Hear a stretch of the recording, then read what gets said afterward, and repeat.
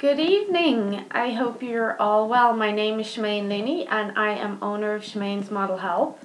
I'm a fitness and nutrition expert and I have been in the industry for longer than I care to mention. It is December 12th, 1 week before Christmas week.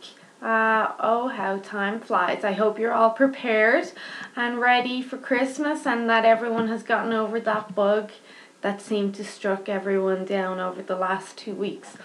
So this week we're talking about fat loss mistake number 3. And this is pretty common, and especially because I work some of my time in a gym, I see this a lot. Not as much as I used to, but it's still pretty common, and I'm sure in some of the bigger gyms and chains it is more popular. But that is working out at night. So this is fat loss mistake number 3, and a lot of people don't understand that working out at night can be one of the key players or main reasons why they may be struggling with their fat loss or their health. Even though people think, well, at least I'm still getting a workout, I'm still burning calories, I'm still getting my exercise. The time of the day when you do this does actually matter due to many reasons. One of them being that our body works, as I've mentioned before in some of my other podcasts, works on a circadian clock. So that's our internal clock, and our hormones work a lot in line with that. So when the sun comes up, certain hormones are released. When the moon comes up, other hormones are released, and this goes on day after day. So what happens then in the evening when we're supposed to be winding down and relaxing? That's when our stress hormones start to go down. So our cortisol levels start to go down. And then our melatonin, of course, starts to increase or kick in to get us set up for a good night of quality sleep, should I say. But when we start to work out at night, we all know that exercise is a stress on our body. Exercise and being awake is catabolic, which means it's breaking down our body and it's causing damage to our body. It keeps our stress hormones very high, and what it does, it sets us up and puts our body into a fight or flight or survival mode. So late at night when you're exercising, when you should be winding down, but you're actually exercising instead, what you're doing is you're keeping the stress hormone high and you're suppressing your natural melatonin hormone, which is getting ready to, like I said, set you up for a good night's sleep, but which in turn also repairs your body and fixes anything that may need a little extra attention. And this is where our memory processing gets done, and a lot of detoxification, and we just re-energize for a new day. But if you're exercising in the gym, what you're doing is keeping your cortisol levels high. So you're knocking that natural clock out of balance, and this is knocking all your hormones out of balance. What happens then is we are as human beings literally designed to do most of our strenuous activity during the day. That's why our cortisol levels peak early in the day or in the morning. So when we take advantage of these hormone cycles, we can actually get better results in our performance and in our weight loss and in our overall health. We also have spikes of testosterone and adrenaline in the late afternoon or early evening, which is a good time for training because you're still giving your body enough time to come back down on those stress hormones and get set up for a good night's sleep. So ideally you would want to be training 5 to 6 hours before you would go to bed. So late afternoon, early evening if you were going to bed at say 10 or 11 p.m. at night.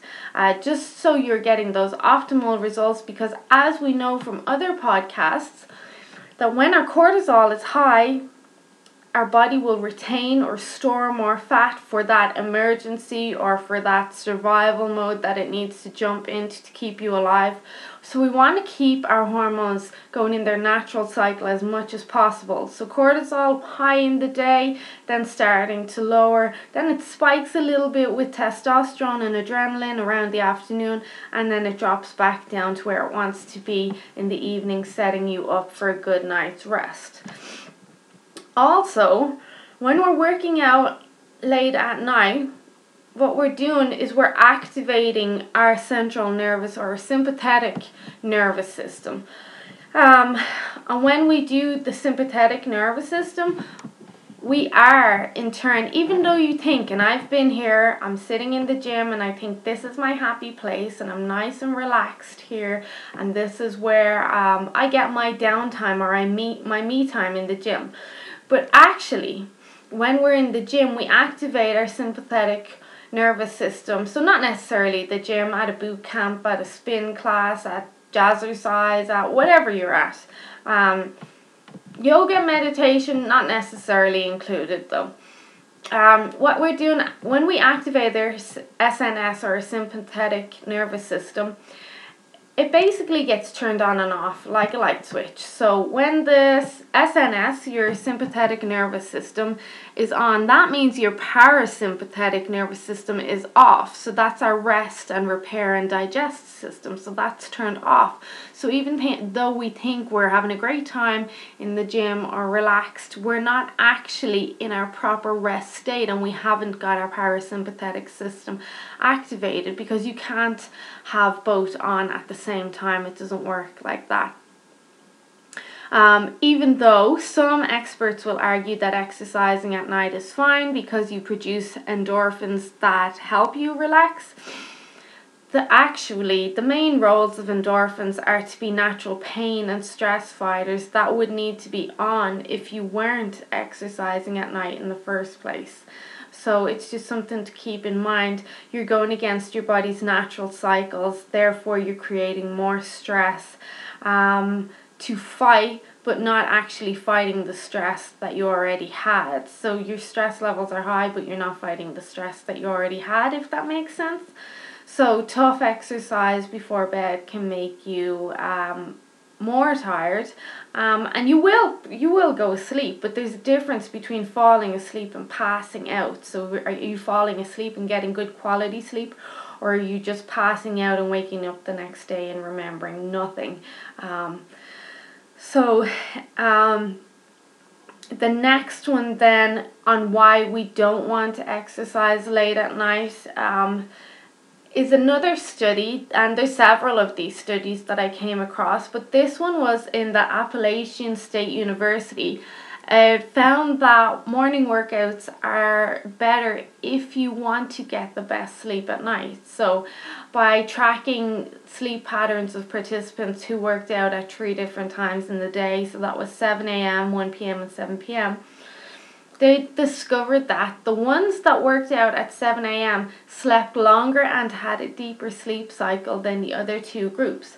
In fact, the morning exercises had up to 75% more of the reparative deep sleep at night than the other two groups did. So that's pretty cool, because we know how important our sleep is for overall health and fat loss and good skin and hair and stress and longevity and how we function on a daily basis. But like stress or sleep plays such a big part in everything. So getting optimal sleep does go hand in hand with when and how you exercise. Because we know, as I said earlier, that being awake is catabolic. So when your body is in that state of where it's being broken down, then it needs to be built back up when you sleep, because sleep is your anabolic state. That's your reparative time. Also, one thing to remember is that when you go asleep, your body goes into a process called thermoregulation. This is where your core temperature drops to put you in the best sleep possible. When we exercise, we raise our core temperature, and it can take 5 or 6 hours to come back down to where we want it or where it should be ideally. So working out at night obviously is raising your core temperature, and if you're going straight home to bed or going to bed an hour later, you can see that your core temperature would not be back down to its ideal state for you to get the best sleep that you need to be functioning on optimal levels. So timing your exercise around 6 hours before bed can help you sleep better from a thermoregulation perspective. This is why I do recommend a lot of my clients that can't get to the gym early in the morning will train around 5 p.m. or 6 p.m. at the latest in the evening.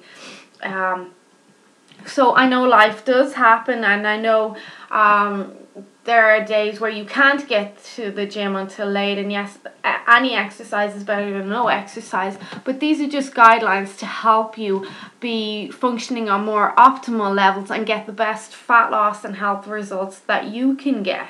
So we had our cardio, we had our carbohydrates, and now we've got exercising late at night. So I think the main thing I want to drive home about exercising late at night is how we're increasing our stress hormones, which puts our body into a stressed or fight or flight state, which then causes our body to store more fat because it thinks something's about to happen and it needs to save us or help us survive. But also then it's preventing our hormones from going back down to where we want them to be and our core temperature where we want it to be, so we can get a good reparative sleep that night, which helps us the next day, and so on. So it's a circle of life. We just want to be aware when you can, working out earlier in the day if you can, or around afternoon. But again, there's obviously going to be times when life happens and Christmas party happens and kids get sick and you get a flat tire and whatever. There's always going to be something. But being aware of all these little things and little hacks is what's going to get you to where you want to be a lot quicker than not being aware or doing things the wrong way completely. I hope that makes sense. So there you have my 3 fat loss mistakes, or the top 3 fat loss mistakes that I see happen all the time. I would hope that you would share these, because I know there's a lot of people that think they're doing right, but they're not actually doing right. And we want to help them. We want to help as many people as possible so that we don't have everyone struggling, or we don't have people trying and failing and then getting disheartened and then totally giving up altogether, and then that in turn causes another strain completely on our health system. So sharing is caring. I'd love for you to follow me. Of course, I'm on Facebook, and you can check out my website. That's ShemainesModelHealth.com. I will have another podcast next Monday and every Monday going into the new year. I'd love to hear comments and let me know if there's a topic you'd like to cover. It can be anything, health or food or fitness related. Even if you think it's silly, don't be afraid to ask, and I will get to it as soon as I can. Okay, have a great healthy week, everyone, and I will speak to you soon. Bye.